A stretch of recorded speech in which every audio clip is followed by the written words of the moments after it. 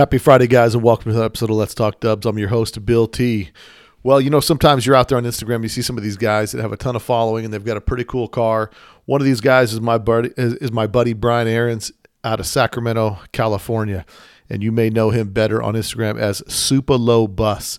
Brian, Justin, and I from Volksfab, and my buddy Tony and everybody, we all got to hang out about a year and a half, maybe 2 years ago when I went up for the Kelly Park show. We all got to kick it and just cruise around together. So a great bunch of guys, and we forged a bit of a friendship on it. And Brian recently has been doing some fab work on his Type 34 Ghia. I'm a big fan of the Type 34s.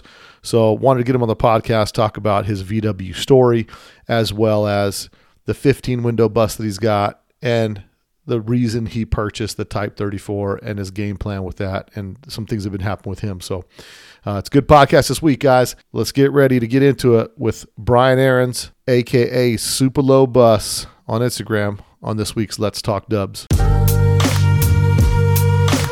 Volkswagen is a nice station wagon to have around the house. The 1974 Volkswagen, covered by VW owner's security blanket.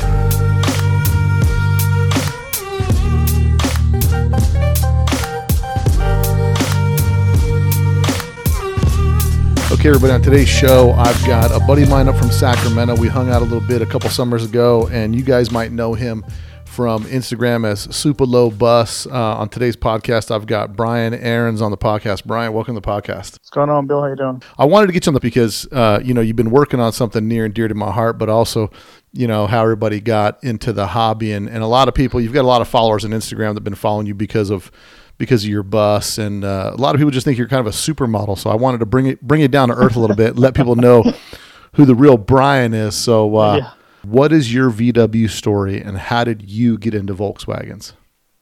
Man, my VW story, how I got sucked into this. Well, I kind of always liked them, My dad had them throughout the years. I remember at one point I was a little kid, but he had a Brasilia when I was really young. He had a Brasilia. I remember being white. And he had a few bugs, and then I remember he had like a bay window bay window was like short-lived. I didn't think he had that thing for long at all. And just like that over time, just over years when he had one here, a bug, he just let it go. And, then he had like a Camaro, had a split bumper Camaro, and that's like the car that I actually fell in love with, because about the time, you start growing up, you're like, oh, that thing is cool. Right. You just kind of move on from that. And then eventually I was going to turn 16, started driving. And I was like, man, I kind of wanted a Camaro. I was like, yeah, Camaro's cool. I like a Camaro. I'll take a early Camaro or something.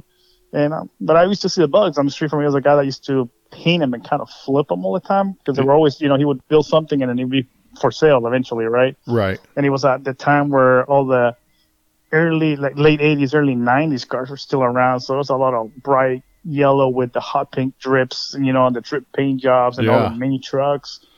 And I was just like, oh, you know what? It's kind of cool. You used to freestyle a lot back then, and I used to ride my bicycles by his house. And I was like, man, he's got a bunch of cool bugs. I think they'll look cool, But I was like, yeah, I was kind of dead set on a Camaro, see all the muscle cars in school, blah, blah. And it's like, yeah, so when it came to buy a car, getting my license, you have to pay for the school to get your license. And my dad's like, well, you're on your own. You figure it out. So I was like, oh, crap. So I, hustle some stuff out, get the money, pay for your school, and just move on from there. And then it was time to buy the car. I'm like, well, I don't have the money to buy a Camaro. I had a few $100. I worked part-time here and there. So my dad's like, well, here's $300. Find yourself a car. I'm like, $300? Yeah, $300. That's a pretty dope ride. I was like, what am I gonna buy with $300? I figure, I had like $500 saved up. I was like, okay, well, it's like that makes it $800. And then it's my birthday, and my grandma gave like, oh, here you go, here's $200. I was like, okay, man, like $1,000. This is like what, 90, I don't know, 93, I think it was, something around 92. Yeah. And I was like, well, $1,000 to find something, right? And I was just like, yeah, I was going to school, and my buddy already had a bug, and he was building a big motor for it and all this stuff for it, right? And all the guys from school that we went to school had muscle cars, and they used to give him crap. Oh, you little bug, gonna beat you, whatever. So I started going to street races that night, and he finally got his bug done. he takes it out and also starts mopping all the muscle cars. And I'm like, okay, well, now they got my attention. Really? Yeah. I was like, okay. I was like, all right. So then I got into, started talking to him, and I was like, totally got into the bug. So I was like, okay, now I'm like totally sucked into it. My dad was a Volkswagen guy, so he was like, you just get a bug. Just get a bug. And I'm like, okay. So I started looking for this bug, and my dad ended up finding it from somebody that he worked with, and we went to look at it. It ended up being a 67. It's a 67 original L87 paint. Yeah. Coat. But somebody had, painted once already, and it was like a very light yellow color over the white. Uh-huh. And but interior was all original, clean. It was real nice. It had no brakes when we got it. But we took it home, and it just went from there, man. It just it was okay, let's get it running, this and that. So at the time I got paid, I would go buy the old chromies and with the nipple caps. Of course, classics. Have to buy it. So every time I got paid, I would buy a hubcap and a wheel, and another hubcap and a wheel, and eventually one tire and a tire. And I would look at magazines so everybody was running for tire sizes. And it just little by little, that's how it went. That's how that car came about. When it came to the engine, it ran, but it had it was leaking oil everywhere, and it's just a mess. So my dad paid to get it rebuilt, and we went to the shop, which is now he's a Greg's VW service in Redwood City. Oh, really? Yeah. So we took it to Greg. We took the motor out. My first one, I didn't know much about him, so it's just like, okay, whatever. So my dad paid to get new pistons put in it and put rebuilt heads and blah blah blah. Single carb. I think it was a single. Yeah, it was a single port at that time. We got it back and put it back in the car and run. That was like it became my daily driver, right? Once I got that back and I was driving it back and forth. Well, one time I decided to take it. Let's go to the cruise in San Jose. Go drive it out there. Go cruise around. I get on the freeway.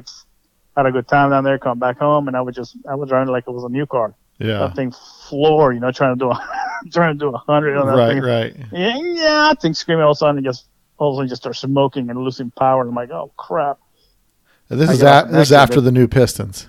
Yes, after the new pistons. Yeah. Literally, dude. It must have been like a month later, right? And I was just ringing the gears on this thing. So it comes out, I blew a hole in the piston. I made it home. I took it home, got all the way home limping and just dieseling every time you shut it off, just clock, clock, clock, clock, clock. It was nuts, right? I can hear my dad in the window. What did you do now? I'm like, nothing. I went to bed. It was super late. Right. Mother this morning, he was already up downstairs messing with it. He's like, oh, you blew it out. You put a hole in the piston and da da da da da. I'm like, oh crap. Because he knew about him, but he just never had time to okay, let's build it. I needed it for school, so he paid to get it done. So once I blew it up, he went downstairs and pulled it all apart, and he's just like, okay, put a hole in the piston. He's all, I already paid. He's all, this is your problem now. He's like, you figure it out. It's like, oh, crap. He's like, I did my job. He's like, I paid for the first rebuild. He's like, that one's on me, this one's on you. I'm like, oh, man. So, no money, obviously, right? I'm still going to school. I'm working on the weekends, and we used to do detail jobs for people, neighbors, or older people in my grandma's neighborhood. I would go out there and help, detail their cars, and they would just pay me. Yeah. Whatever I could just to get extra money. I was hustled to get whatever I could for the car, and obviously I couldn't pay somebody to build a motor, so I was like, hey, got a bunch of books, and you start reading about it and all the stuff you need to get, and I ended up piecing a motor and ended up building a 1641 for it my first go around, and had I think I did a 120 angle cabinet, 041 heads, and yeah, and 1641 is the one you don't have to do any, it's just machining. Slip in pistons. It's exactly the economy big bore. Yeah, exactly. So I was just like, okay, I'll do that. I did that and had the 041 heads with the 120 angle cam, like I said, and back then you had to have all the chrome, so had to get all the chrome shrouds and all that stuff, right? The chrome 009, you name it, it was on there. And then I needed carburetors, and I had to save money for carburetors.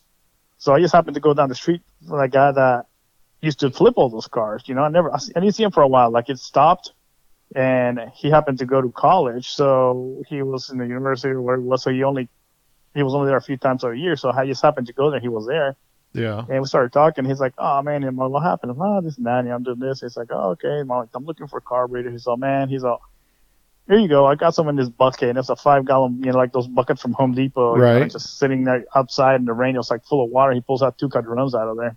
He's like, yeah, you can have this one. So I'm like, okay, well, they're full of it's like, whatever, they're free. Sure, sure. You can't beat it, free. right?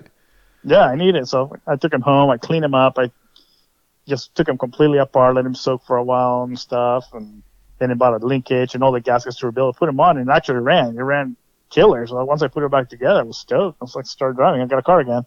Nice. So that goes, and get but sucked in on the 67. But it's that's the whole starter car builder kit, right? Chromies, a Stinger, get you some Cadrones, like that's like the. Yeah. I mean that's and the crazy part is some of those motors like that, some of those cars that are built like that.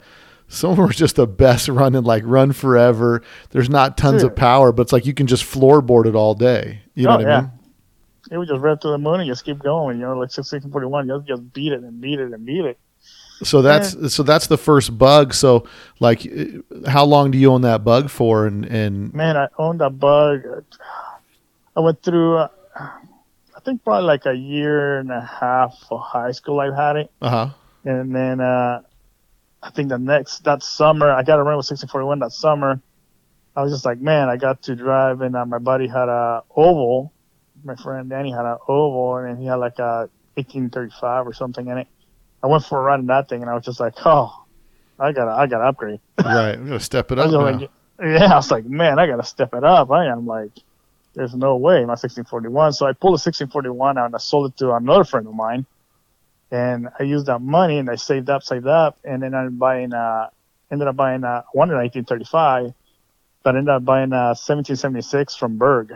Yeah. In 90 something, and so I got the long block, and then I saved up the money for the carbs, and I ended up running like the Loto 48 at the time. So now, when you say you bought it from Berg, like you bought it from like Gene Berg, you bought a long block from those guys? Yes. See, it's interesting because I called them. I was talking to Clyde at one time, and he said because I'd gotten a motor that was in a car that was all Berg parts, and I called and said, yeah, I got a motor I think that you guys built, and there was receipts and stuff with it, and there was some charges for some stuff on there, and they said, oh, well, we never really built motors, unless you were like a friend of Gene's or something. Gene was always like, build your own motor, but I've heard of people get motors built from those guys. So you end up with the 1776 from Berg. Yeah, I had the Berg heads on it. I had like even the cut.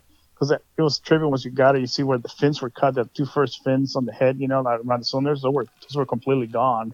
Like in the center, they were cut off. So it looked like it was like two square pieces. Right. It was a trip. So I ran that, I put some carbs, and I ran that for a while. And that thing was just, as soon as I get it running, I'm just like, whoa, this thing's quick, right? Right. So I go down the street, and my other friend Joey lived like a few blocks away from me, and my friend Daniel happened to be there. And we go there, and I'm like, oh, you got to check this thing out. This thing just hauls, this thing just hauls around. Right. I'm like, what? Yeah. He jumps in and let me check this out, And I jump on it and just drop the clutch, just fakes the tire to take off. I come back out. He's like, wow, this thing's faster than Danny's. It's definitely faster than Danny's. I'm like, I don't know, whatever. He's like, oh. So my other buddy comes out, he jumps in, and he's like, oh, man, let's go for a ride. And I dumped the clutch the second time, and he just grenaded my tranny. Oh, no. Oh, dude, it was everywhere, right? And I'm like, dude, I just spent like everything I had to build this, get this motor on this car. And I'm like, okay, now I got to wait to save money for a trans, I had no clue the tranny wasn't going to hold at that time. I had no idea about like a Pro Street or like a Super Trans or whatever they call them. Right. I figure it's just a tranny. Everybody just drives them. It's what it is, Nope. So I go to find out, oh, you got to build a tranny too, and blah, blah, blah. So it goes from there. Well, I have to wait another whole summer, save the money, buy a trans. But. And then after that, I ditched the car. I pulled the motor and tranny out. I sold the car.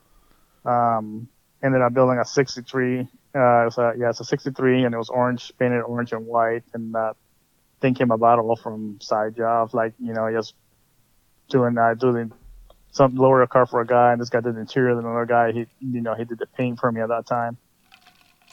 Nice.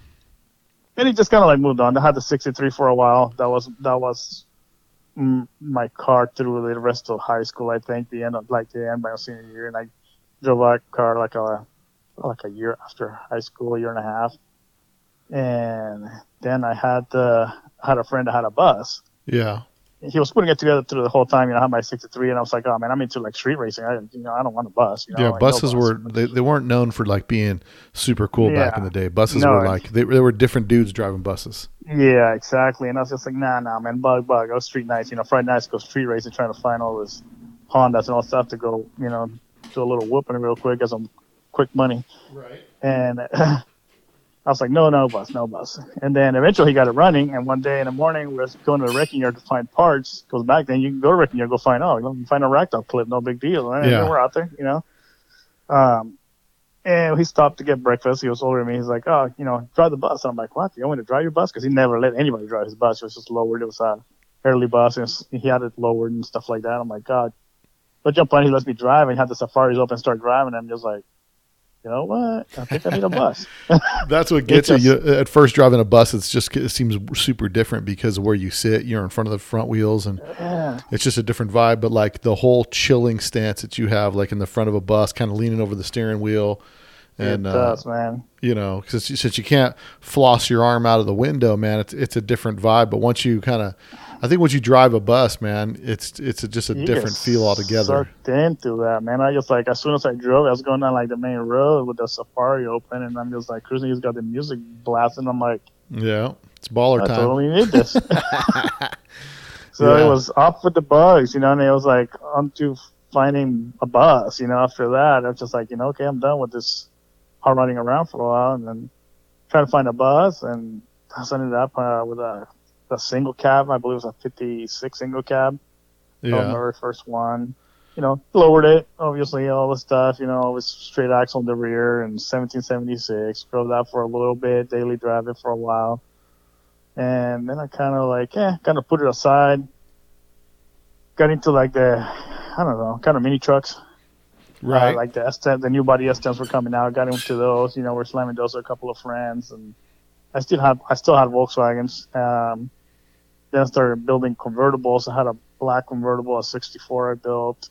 My first car was Fuchs. Yeah. Back then they were not hard to come by. You could find them anywhere. Well, Fuchs were a game changer. I mean, they didn't go for cheap, and then getting them, the big step up, I think, back in the day was like, oh man, I got to change my wide 5 pattern. Like, how am I doing that? You know what I mean? Then it was like, this is before they had all the disc brake setups and all that stuff, and I remember the first disc brake setup I put on my Bug that was Porsche pattern, and it was like, I put it on there, and it was one of the first sets of lowered spindles, but it had like a 1/2-inch plate, and it pushed the wheels all the way out, and it was like, it was a whole deal just to get the front end on there, but alloys are a game changer. Like once you're the dude that has alloys, it's like you finally feel like, this thing's a baller. Oh yeah, you know what I mean? Back then, it was like big time. I remember doing the drums and taking them to a machine shop, so I would drill them out and then machine the snout out of the Ford lug to make it, fit on my axle, right? Blah blah blah, all that stuff. I mean,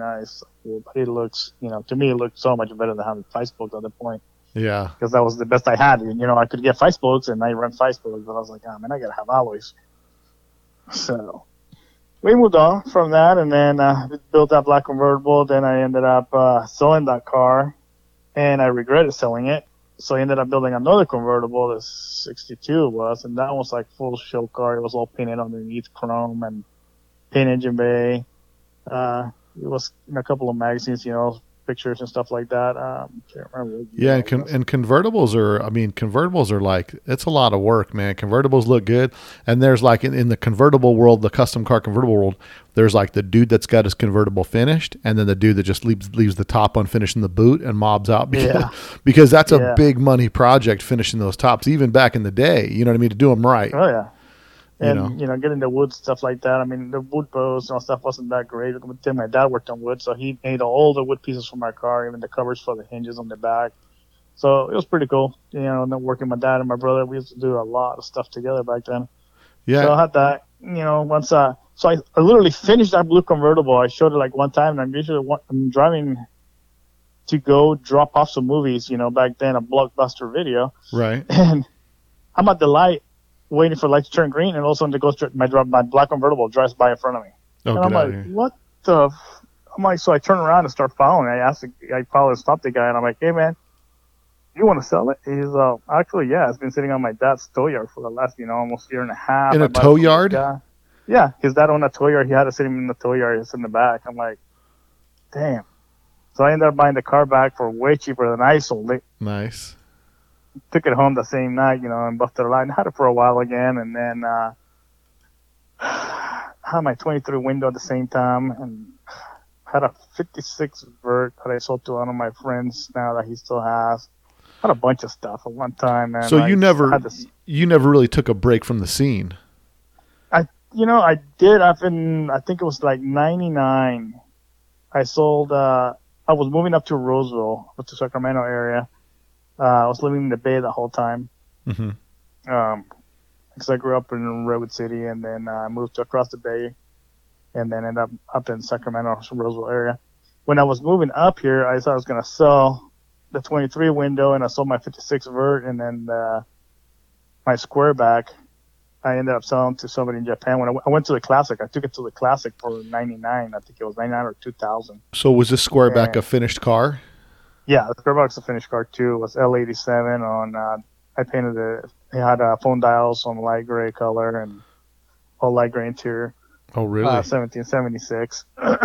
Phone dials, bro. That's a classy move. I'm a fan of phone dials. I like phone dials. In probably 93, 94, I had my silver bug on phone dials, and I liked them because they were different. They weren't fused. Yeah, I always like them. I know a lot of people don't. I like them. I like the offset when you run that. I think it's the 924s that the stars really 924S in the front. Yeah. Yeah. So I like rolling those.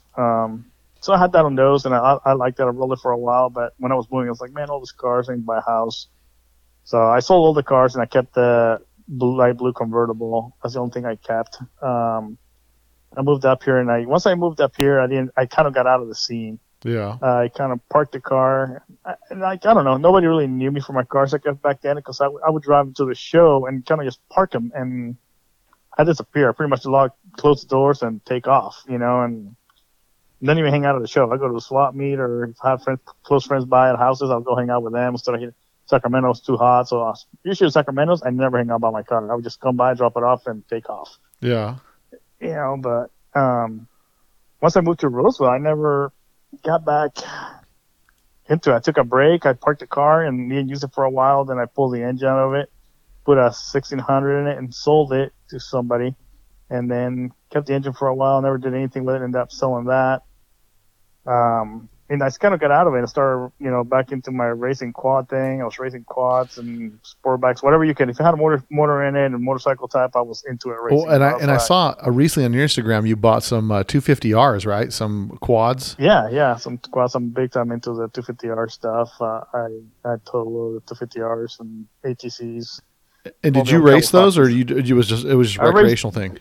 The first, back in the late 80s, I did race them for a while, and then like everything, do it for a while and then get out of it. And then when I got back into, like, in 2000s, I started getting back into it, like enduro stuff like that, or the desert riding stuff like that, recreational for a while, and then got into dirt bikes, sport bikes, track day, all the stuff. I mean, anything that had anything to do motorsports, I was doing it. And I ended up getting away from Volkswagens for a while. I just took a break, and I got back in 2004, 2003 or something like that. I took like a 4 year break, and I found a notchback. I happened to be at my parents' house in the Bay, and there was a notchback on still the Auto Trader, I think it was. Original owner, she was moving to Italy because she was retiring, and she had to sell it, and I called her and picked up the car and drove it home. And I had that for a little bit, and I lowered it on Sprint Stars and ended up selling that car to build a 68 C10.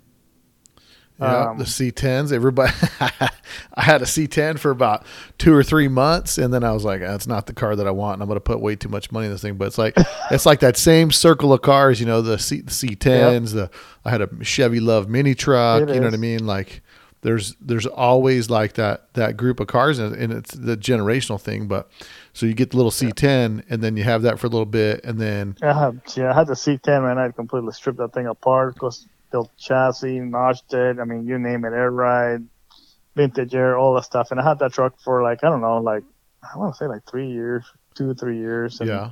somebody had to have it more than I wanted to have it, you know. So Right. yes, somebody wants to pay, they can have it. Well, that's it, man. So- You did a nice job when somebody's like, I need to buy that car from you right now, and I don't really care. I don't care what it's going to cost.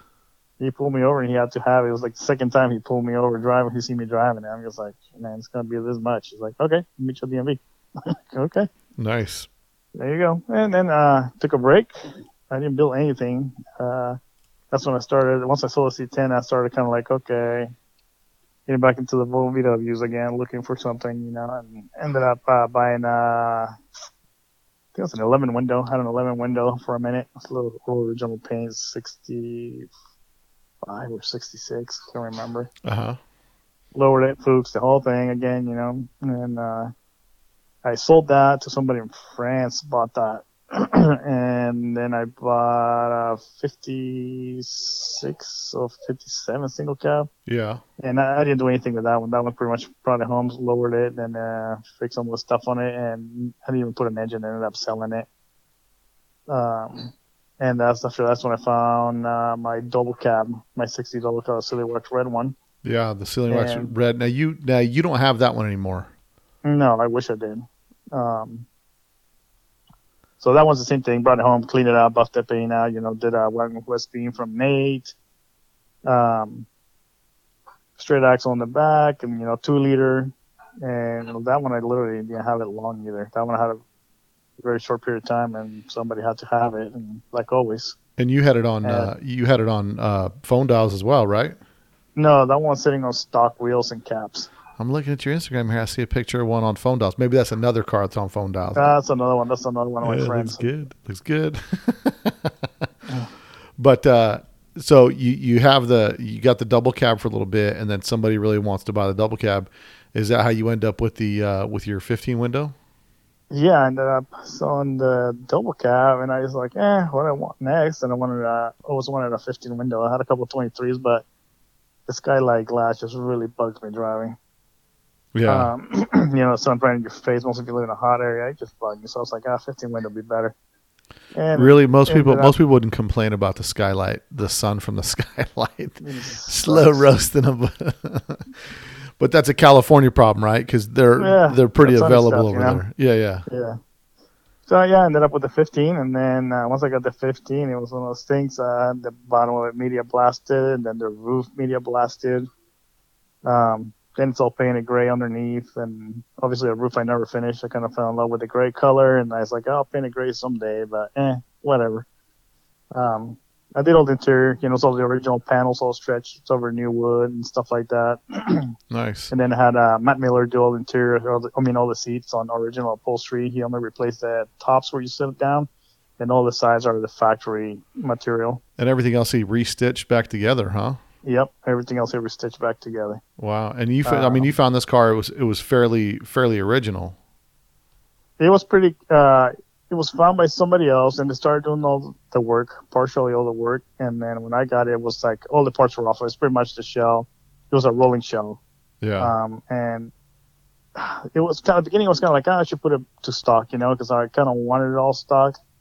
But then it's just like, I just can't. I'm not a stock guy. It's just like, I couldn't convince myself to it. Right. It's just, I can't. I couldn't do it. So, stock's like everything fun. else. It's not fun. Stock's not fun. So stock's not fun to me. Just, man, I want to put a pedal to a metal. That thing's still not moving. It drives me crazy. Yeah. And so now you get this car, and then, at this point in the game, everything's starting to go like crazy low on the ground. And your attitude's like, I'm laying this thing on the dirt.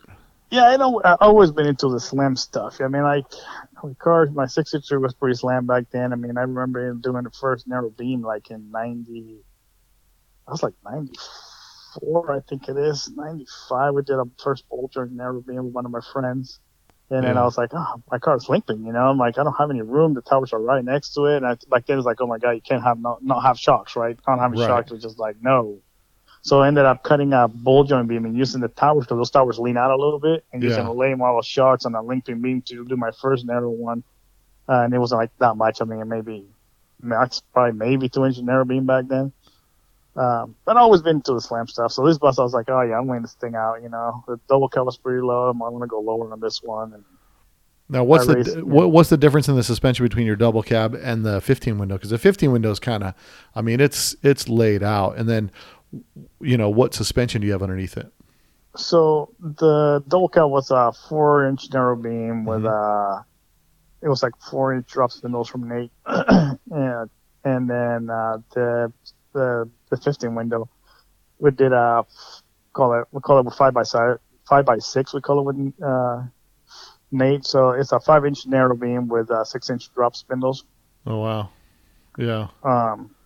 You know, it drops it pretty good. I mean, the only problem, the downside is with 6-inch, you can't fit 15-inch wheels. So now when you get a flatter, it blasts that wheel like what happened last time I drove it. Right. You're stuck unless somebody's got a 17. Right. Well, because it's because the brakes or because the offset of the spindle. Yeah, because the spindle so dropping so much, the bottom of the wheel doesn't clear the bottom of the spindle.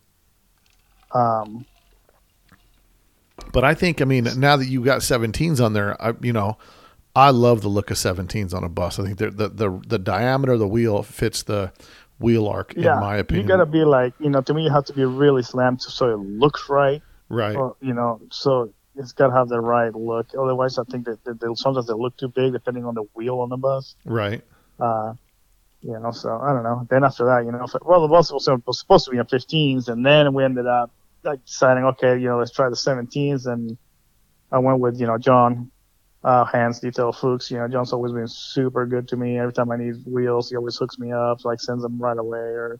So I was talking to him about this wheels, and he's like, well, I don't have a set, but I got the ones for my personal car, So he ended up selling his personal, so it's sort of like 17x4s. I think this the ones that he gave me. Nice. They're pretty narrow. Nice. So it fit right. Instead of tubbing the whole bus like everybody does with the tubs over the top, and I just couldn't get over the wheelbarrow tubs. I couldn't do it. It was not happening. I was not happy with that look. To me, it has to look like factory. If it doesn't look factory, I can't. Can't do it. So what I ended up doing is I wanted the bus. The bus was a bench bus, and I wanted a walkthrough bus. So found some walkthrough sections and figured since I had to roll the stuff in, might as well raise the whole walkthrough 2 inches. So I raised everything up 2 inches, so everything stayed factory, just up 2 inches. Oh, get out of here. So now the whole walkthrough is raised on the bottom. So I used repair sections from Gerson at the bottom of the wheel tub, so the wheel well.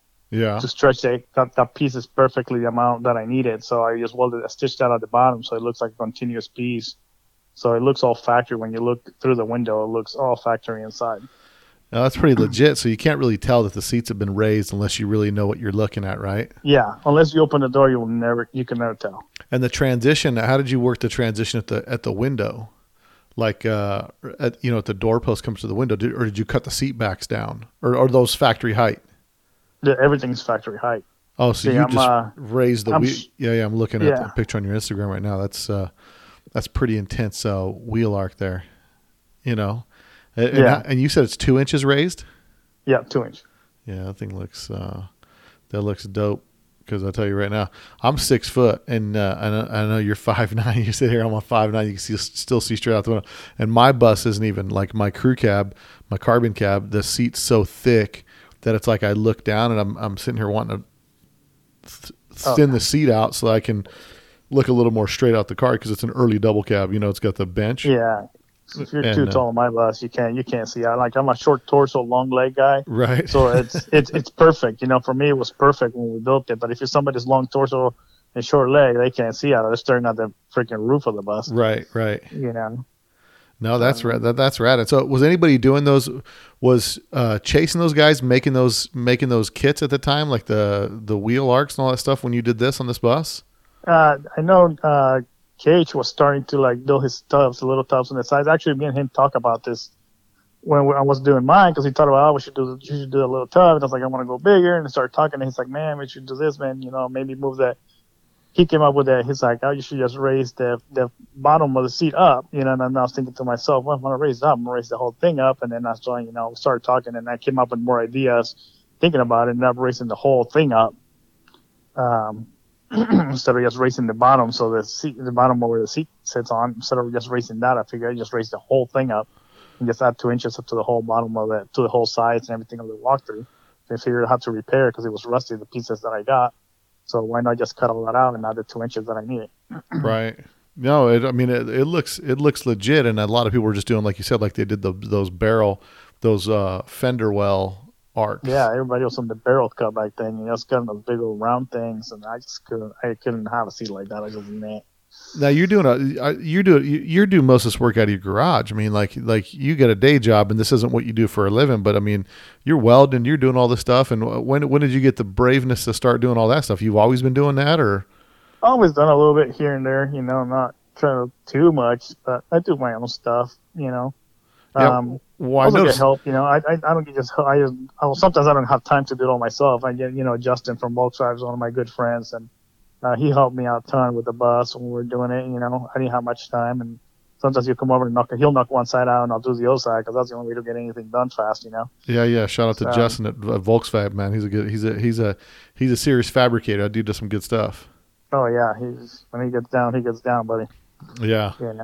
But yeah, we just back then he didn't have the shop, so we just tweak out all night on Carl Jr. and whatever, go out there and just cut crap and just get down, Yeah, no, it's pretty slick the way that whole front is raised, because when you see that bus, man, first time anybody sees that bus, they remember that bus, man, because that thing is laying on the ground. I mean, that thing is stinking low. And when I first brought it out, I had it all the way down, man. I was driving and I didn't care. I'm just driving that thing everywhere. And it's static, or is it air? It's static. It's static. Yeah, that's a brave man. Things changed, got married, and then the wife doesn't like the sound of metal driving on the highways. She doesn't think it's as cool as you do. She doesn't think it's as cool throwing sparks all over the place, and she doesn't like the grinding sound, so we have to raise it up a little bit. Yeah. But even still, I think even as much as you raise it up, that thing's still sitting in the weeds, man. I mean, those wheels are tucked up, Try, man. We try to keep it down. Well, we just did a couple episodes ago, we interviewed Ryan Lother, who's at Demon Motorsports, and he does that hydraulic setup. And those things are cool. I just ordered one 2 weeks ago for the Bull Run bus. So we're gonna see. I mean, we'll put it to work, and we're gonna the Bull Run bus always had a regular front end on it. We're going to put a narrowed front beam on there and to bring the wheels in a little bit so we can tuck that thing up. But I think I'm looking forward to getting that hydraulic suspension, because I think it's going to be, it's like the best of both worlds, because you're riding always on the stock suspension, but, you also have the ability to control the ride height without worrying, because I've always been worried about bags, you know what I mean? Always worried about air leaking and something happens and you're kind of stuck, you know what I mean? And it does, I had that with the C10. It was always, something here or something there. The beginning everything's good, but eventually something always leaks here or there, or, it's the way it is with air. And static is legit. I mean, it's the best thing to do is get the best static ride that you can, and if you can live with the height. But when you're super slam, my bus rides great being slammed. The problem is now it's got too much travel, so now it's banging the bumpers every time it travels down. It's just sparking everywhere. I don't mind, but other people do. Right. I can care less. Yeah. And so you've had this bus for quite a while. I mean, I think when we all change, and I know you just have one kid or two kids? Just one, man. Just my little one is a year and 3 months now. Which is a game changer. You know what I mean? And and that's what's it completely changed everything for me. I always been go build cars, motorcycles, whatever I'm into at the moment. And I started the Type 34 before we knew she was coming, and literally I blasted the car completely apart, not knowing that. My wife went to visit my parents and her parents, and when she comes back, she was like, "Oh, we want to give you a surprise when we came back." And I'm like, I'm pregnant. I'm like, "Oh man, last week I just tore the whole car apart." There's gonna be I would have left it together and just driven it like it was for a while. Right. Yeah, it's what it is. So now, and I try to work on it until I could, and now the baby's here. We've been playing around with her, and I'm enjoying the dad thing. So the car's kind of like a back burner. It's like when you can. Yeah, when you can, you go out there and do something. Exactly. And it's like it's changed the plan on the car, what I wanted to build now to the time I want to spend, I'd rather spend my time with her than actually on the car most of the time. So I kind of backed down my whole project the way I wanted it to what's going to be now, and maybe over time I'll change it back. And let's talk about that. So you felt like the bus was done the way you wanted it. It still had an original patina kind of look to it. But the chassis, all that stuff was gone through. Interior was gone through. Motor, nice big 2-liter motor. I still need stuff to finish it, but it's like, to me, it's like, if I finish a car, then I'll sell it. So if I don't finish it, I can't sell it, right? Right. So that's why it's kind of like the way it is. It's kind of like, I still need a few things, so I just park it there, and I won't get rid of it. I like the logic. There. Yeah, I like it. And so you end up. What makes you get a Type 30? What inspires you to get a Type 34? Type 34, man, it's one of those things my dad told me about him when I was probably my senior year in high school. He told me about, one of your aunts used to have one of these back in, like when I was probably 1965, right? Whatever. I'm like, oh, right. Really? I'm like, yeah, it's used to have it. That's the only way I knew about it. I had no clue about this car until my dad told me about him. And I was like, really? Well, what is it? So I saw this weird looking thing, and it's got like 4 lights, blah, blah, blah, blah. I'm like, what? He sounded like he was making shit. I mean, I'm like, what? You're making no sense. So I'm like, whatever. Then he finally got a book and he started showing me. This is what I looked at. I was like, oh man, that thing's cool. That thing's awesome. Whatever, cool looking car. But back then, I mean, trying to find parts for one of those things, or trying to find the car, if it wasn't an auto trader, you had to know somebody, or just happen to get lucky and find one. And I don't think my skills were up to build a Type 34 back then, or try to find the parts, or know enough people to find parts. So it's kind of like, it'd be a cool car to own. My dad was talking, it'd be a cool car to own, to build. And I was like, yeah, man, my dad always talked about it. And I was like, man, someday it'll happen. It's just, I'm the kind of person that things happen for a reason. Don't worry about it. It's what it is. If it comes to you, it comes to you. You don't need to rush it, right? Right. If it's for sale and you didn't make it there to buy it, man, it wasn't meant for you. It's just period. That's what it is. It's hard to accept that, but I agree. Yeah, I am. I'm just like, it doesn't bug me. It's like what it is. Well, and that's also a discipline of buying cars, right? Like if you go to look at a car and you're like, none of us need them, right? But if you walk up and you're like, all right, it would be cool to have it. I don't need it. I don't want to pay what he's asking, and I'll pay this. And if he doesn't want to take that, then no big deal. I don't need to buy it. Yeah, but exactly. It's definitely a great discipline to have, like when you go to buy something, because it keeps you from paying too much. Because sometimes I had that experience with a Typhoon that I bought. I fell in love, and I looked up this. You get these things where like you're looking for a Type 34, then next thing you know, like you're looking everywhere, high and low, and it doesn't matter. And then it's like, I'm on the road for a Typhoon, and I go to the forum boards, which are some of the greatest things ever. Like you go to the forum board, you look at all the things to check on the car, and the first rule says, don't go look at a car at night. And I went and looked at this car at night, and I bought it. I bought it 10 minutes later because I was like, I don't care. I don't care. Find another one. Yeah.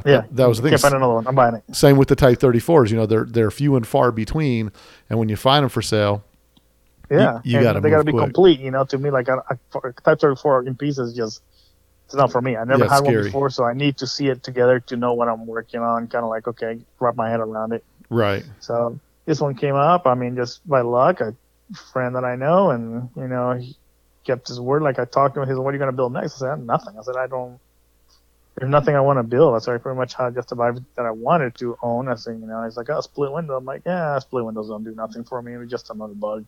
Right. It's like they're cool. I love the dashes, but it's not a car that I can drive and not worry about. I'm like, oh man, it's like, I don't know. It's never been really a split window guy. I think they look cool. Right. I like them, but it's just not for me. And he's like, oh, what do you think? I said, man, I like to find a Type 34. So I happen to have one. I had it for years and da da da. I'm probably gonna be selling it. I said, cool. Just keep me in mind if you get rid of it. And then he called me, a few months later. He's like, hey, you want the car? It's here. I'm like, cool. So I went and picked it up. That's how it worked out, So. No, that's rad. And I mean, that was a pretty brave move. I saw you bought the car, and then the first thing you do is just completely blow it apart. And then I got to be honest with you, I was pretty impressed with all your skill that I saw you doing with like all the welding, all that work that you were doing, remaking patch panels and stuff like that. And I was pretty impressed. I was like, man, he's a pretty crafty cat, man. Especially taking all that work up on your own. I mean, I've borrowed a welder from my neighbor and did a little bit of welding, and my brother could tell you about that because he mocks my welds. But it's definitely something, especially metal work, things like that. It takes a lot of patience. I mean, it's way more patience than I have, which is why. And my hands are too heavy for body work. You know, I'm busy. I'm busy beating stuff to death. You know what I mean? Make the dent worse. So talk to me. So your initial plan for your Type 34 was what?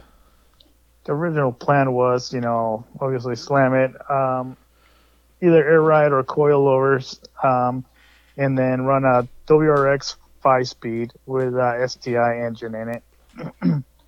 So that was the plan, you know, race everything up and keep it. I had ordered my friends at M45 Automotive help me out with the motor and the tune. They wanted to do the tune. We're talking, you know, 400, 500 horsepower. Right. And I was like, I'm down with this. I had the BBS wheels. You know, I tubbed the car because I figured I'm going to need some meats back there and blah, blah, blah. When I got the tranny for the WRX from them, they let me borrow a case just to try to mock up stuff. And when I bought the gears and everything from Super Gears, what are they called? Yeah, Super Gears. You know, yeah. You know, they didn't tell me anything about the fitment. I just figured it was going to bolt on and fit like in factory kind of position. Now talk to me about that because you were going to do you wanted to do a 5-speed, a Subi 5-speed in there, and where Subi Gears makes a ring and pinion that's reversed. Yeah. And then, so when you bought the kit, you call them up and you're like, hey, I want to do this, blah, blah, blah. And they're like, okay, we'll set you up, and got it, right? So when it comes down to me to mock up everything and start fitting it all, then I found out that the transmission moves everything. Once you go with WRX training, it moves everything like about 2.5 inches probably up. It moves it up 2.5 inches? Yeah, 2.5 inches. Which is great for ground clearance for the oil pan. So I was like, oh, that's great. But then I started measuring out. I was like, man, I got to cut the crap out of my car in the back to fit the tranny and the clutch, the hydraulic piece of the clutch. I got to raise the whole tray. And at that point, I started losing interest on that. I'm into modifying the cars, but I don't like it to when it doesn't look like kind of like it could have been factory. Yeah, moving that whole tray up is... Yeah, it's just like, I'm like, I don't know if I like that. And...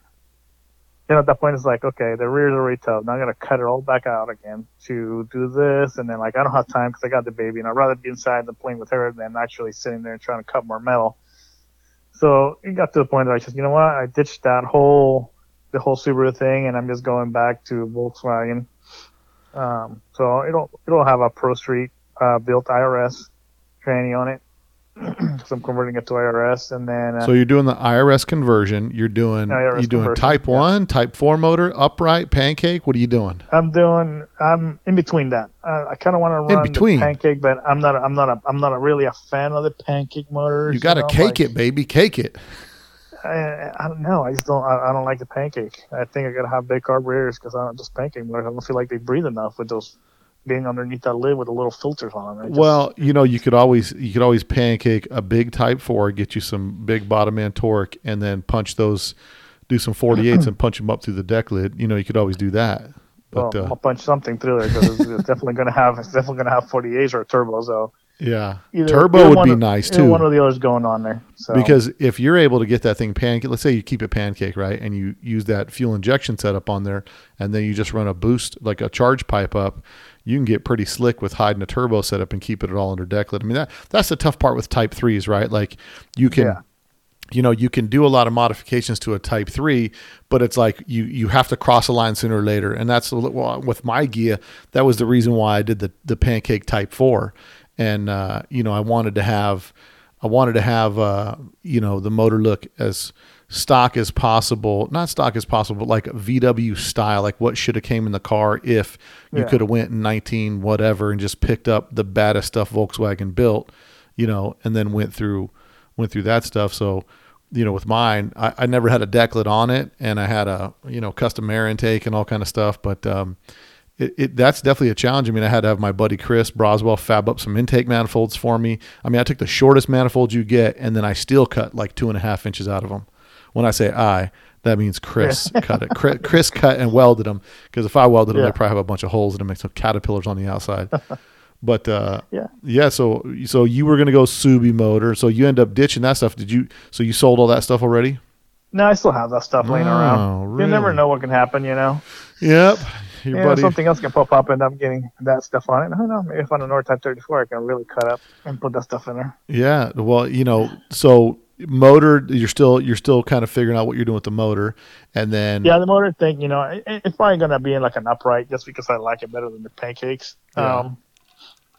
But at this point, I just got to figure out. Right now, I'm just got to concentrate on getting the body done. That's what I'm worried about: getting the body done and getting the chassis finished up. I got my buddy Justin. Let me ask you this question: your buddy that you bought the car from, what did he think when he sees what you did? Because I'm looking at Type 34 rolling in, looking pretty stock, and now it's in your garage with the 3-piece BBS is all tucked up in the fender wells, and I'm like, it looks dope. Like, I love it, and I'm just wondering, like, was he a stalker guy? Was he like? No, absolutely no. He's got some lamb buses and stuff like that, and okay. He loves it. He thinks it's looking good the way it's going. So. And he just had the Type 34 all low key sitting in his shop, like, well, if I do sell it, I'll sell it to you. Yeah. You can cut it up, I guess, right? Yeah. So, well, I mean, look, it's a nice bro deal that he held onto the car for you and just hooked you up with it. You know what I mean? Oh yeah. I mean, he totally hooked it up on that thing, to give me the chance to actually build it. What I want to do with it. And it wasn't, it wasn't too rusty. I mean, it had some spots on it, but nothing too crazy, right? Nothing too crazy. I mean, the rust in the rockers that I usually have in the front rockers. The rest of the rockers are pretty much just blew out stuff out of there and then try to blast. When I cut the holes for the other ones, I try to blast as far as I could in there and then spray the stuff that they sell now with a straw and a Por 15 or whatever. It's kind of like Por 15, I guess, and you can seal it. I use that on the inside just to protect inside. But other than that, that's it, man. Like one part of the rear rocker had some rust I cut out too, and a bunch of stuff came out of there. So you got a lot of you got a good majority of the metal work kind of done. I saw you pulled the pan off, and now because I know you like your stuff super slammed, what are you doing front end? Are you keeping the Type 3 front end, or are you swapping over to a Type 1 narrowed? As of right now, we're going Type 1 air ride. Justin's building all the stuff for me on Volkswagen, Nice. So trying to save some time. He'll do that for me. So he's building my narrow arms for the rear and all this stuff. So nice. So you're going to narrow the arms. What size are the wheels that you're putting on it? I'm between putting the 16s lifts back on it or put 17s back on it. I like 17s, it. I don't know, either 8 or right now they're like 9.5, but I might go like 17.8, I think, in the rear, and they're probably 17.5 in the front, maybe. You could but you could even stagger them, right? Because the baskets will go on 16s or 17-inch wheels, right? Yeah. You could do staggered 16s in the front, 17s in the back. You never know. That's pretty gangster too. I like it. I like it. And then the pan's all done. The pan's all done and dialed in and ready to get put back on the body once the body's done, or what? Yeah, I want to put the beam and rear suspension setup back on the back, and then hopefully throw the pan once the car comes back from paint. And how much rust was on the pan? It had the battery tray was completely gone. So you did a battery tray section on the pan? I did a battery tray section and then 2 little spots over by like the kind of passenger floor area on the front. Had 2 little patches that I put on there. Yeah, because I've got another Type 34 that I was going to start doing, and I'm kind of in the middle of 2 things because I got a buddy of mine offered me up one that's much further along, so that's why I put mine up for sale.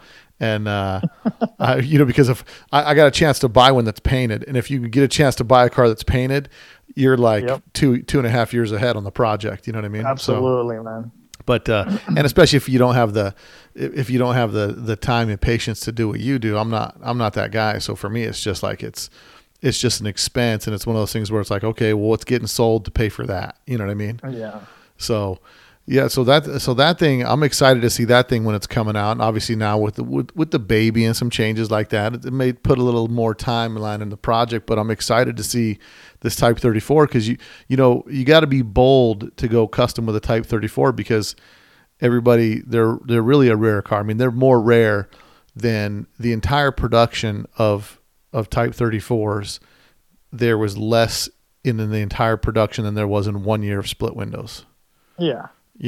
Absolutely. That's why I'm doing it. It's got to look right. That's why when it came down to cutting it for the Racing to Transfer Subaru, I was just like, wheel tops is one thing, cutting up the whole back section. I was just like, no. Now, I like that little dope roll bar you're doing right now. You're doing a little roll bar that bolts to the seatbelt mounts. Yeah, seatbelt mounts, and then where the kind of like armrests for the rear seat are, that it mounts there. Yeah. It's kind of like just to mount the car doesn't have a B pillars, right? So to me, it just seems to kind of it might flex too much. I don't know, just in my head, since the pan or the body doesn't have any supports like a convertible on the bottom. I figure put that on it just to help out a little bit, and then I'll have 2 more bars. Once the pan is on it, I'll have 2 more bars out of that go to where the seatbelt mounts are for the seatbelts on the pan. Yeah. On the tunnel, I'll have 2 bars that go from there to that bar, and then that should keep it all tied up pretty good, I think. Oh, so you're tying it like 3 points. You're tying that thing at 3 or 4 points, huh? Mm-hmm. Yeah. Nice. I think, man, listen, you're making some progress on that thing, and it's like I haven't seen the bus out in a minute. So is the bus down and out right now, or is the bus on the road? Yeah, the bus has been down for almost. We were talking about that with my wife the other day. It's been down for like almost 2 years now. Really? Yeah, I took it to I went to a soda meet, and on my way there early in the morning, it was pitch black on those back the roads that I go my way there, and I was hauling ass because I was late to meet everybody, and I just missed a pothole, man, and it blasted that thing like at 80 miles an hour. Just tackled my wheel and then ballooned the tire on the side. I got a big old bubble on it. So you got to buy a whole new wheel for that dude now. Yeah, I'm going to see if I can fix it or not. Those wheels are getting expensive. They were great when you were a single man and you had the money to blow like that. It was great. No big deal. Buy another one from John, but things are tight. Right, when you're not got to buy baby food and all that stuff now. Yeah. Baby food and diapers. And all that stuff, So you have to get a night job, player. Can't be spending $1,500 in one wheel just because, Yeah, no, that's a bummer, man. So when's the next? You're planning to fix this thing how soon and get it back on the road, because it's going to be a little while for the Gia, and I know I think the show for SAC is going to be happening this year, right? Yeah, well, Bugorama's happening. I know Soto is not this weekend, but the weekend after too. Oh, really? So, yeah.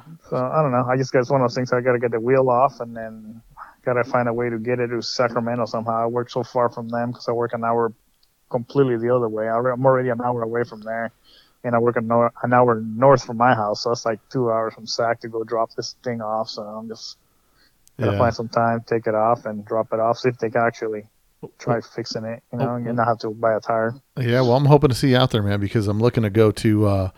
I got to get to the Bugorama. I got to get up to Northern California, see my homies up there, and I haven't been out there. So, last time I was out there was when I was out there mobbing in Tony's bus. Yeah. That's right. And mobbing around. I was over there in the nosebleed section driving the Stalker. But it was, we're mobbing that thing around, and that was a good time. And then I think, was that the last time? I think that was the last time I saw you, right? It was when we were up there for that. Was that Kelly Park weekend? Was it? I can't remember. I think was it Kelly Park weekend? I can't remember if I had my. Yeah, because it was the weekend that me and Justin drove both buses out that way. Yeah, and what did I? Did I have my crew cab? Have my crew cab out there? Or did I? Yeah, I can't remember. I think so. I can't remember where you drove. Because I know I was driving. I did a Facebook video and I was driving Tony's, or is Tony or Miguel's bus? One of the two, but I can't remember who's. We're driving that from we were in Concord. I think you were driving that. Yeah, all my homies got to San Jose or something like that. Yeah. Yeah, my buddies get these super nice buses. I was like, oh well, I'll just mob this thing around, like no big deal. And everyone's like, oh, you're driving a 23 when I'm like, yeah, no big deal. It's just what happens when you're up in near Sac, up near Concord, and all that business up there. All you spoiled cats with your low rust vehicles that are up there. But the only advantage you guys have for us, they had a lot more VW dealerships up there in Northern California than they did down here in Vegas. So they're few and far between down here, but they're just as rust easy. So, but now I'm hoping to see you guys when I come out there, man, because for sure I got to get out there Memorial Day weekend so I can. Was it Memorial Day, right? Not Labor Day. It's both weekends. I think it's both Labor Day and Memorial Weekend. Yeah, but whichever the next 3-day weekend is coming up, man, I for sure got to get out there. Let's Talk Dubs will be out there, man. Hopefully we'll see you out there. Hopefully you have your bus out there. And good luck on that Gia, man. I'm loving how that project is looking. Thanks, man. Hope to get it out soon, one of those days. Yeah, for sure. Little. For sure, man. Listen, bring the kid. That's why you got a bus. You got a bus, you can have 6 more kids, man. Stop it. I really never finished the Type 34. Listen, man, more kids you have, more hands to sand. You know what I mean? Like, just got to train them early, dude. Train them early. Train them early. No, that's cool, man. Well, look, I'm glad I got to have you on the podcast and talk about kind of the stuff that you've been doing and that you're into. And definitely was digging the restoration of the quads you were doing, the 250Rs. And, I'm always into those. They pull me down to the Type 34 here and there. Right, that's what I'm like. And I stop on the car. And that's what I thought. Like, oh, he doesn't have enough time, and here he is working on some quads he scored, rolled up on a deal. So yeah. No, that's That's rad, man. And I'm looking forward to, like I said, getting out there and seeing you guys. Any shout outs or thanks you want to give to any of you guys out there before we wrap it up, man? Oh, man, I'm good. Cool. To my buddy Justin, for hooking up. I know he's busy as hell, but trying to knock out my front beam and my rear suspension for my arms and stuff like that. I want to say thanks to the Derlift Group guys. They always hold me out with the car when I need to lift stuff and move stuff around. Yeah. Also, Justin, the creator on Instagram. I know him. The base master general of the Type 3 Army. Yeah. Hell yeah. That guy, man, he drives all the way out to my house to help me out when we're putting the stuff on the pan together, the bushings for the shifter, the shifter bushing, that coupler, and the brass bushing that goes in there. He came over, we flipped the big pan around and moved stuff around. So really appreciate those guys driving all the way out to my house to help out. Nice. But listen, that's the community, man. The VW community is super tight, man. It's a lot of dudes working together to pitch in to kind of help everybody finish their rides. For sure. Have to, man. Well, cool, man. Well, Brian, I'm glad we get the chat, man. And for sure, I look forward to seeing you when I'm up there. Sounds good, buddy. I'll see you then. Right on. This week, shout out to Craig Tansen for supporting the podcast. If you guys want to get a shot on the podcast, make sure you support. Craig is out of El Cajon, California, and he sent me a link to a pretty dope story he had about his Subi conversion that he had on Shop Talk forums. And he also said Type 4 power rules, so he knows where it's at. I appreciate him for supporting the podcast this week. Also, don't forget, subscribe to our YouTube channel as well as following us on Instagram and like us on Facebook. And if you guys really want to help out, go leave a 5-star review so you get your shout out on podcasts. And if you pick up any merch, you'll also get a shot on the podcast, just like my boy Craig did. Well, until next week, guys, later. A Volkswagen is a nice station wagon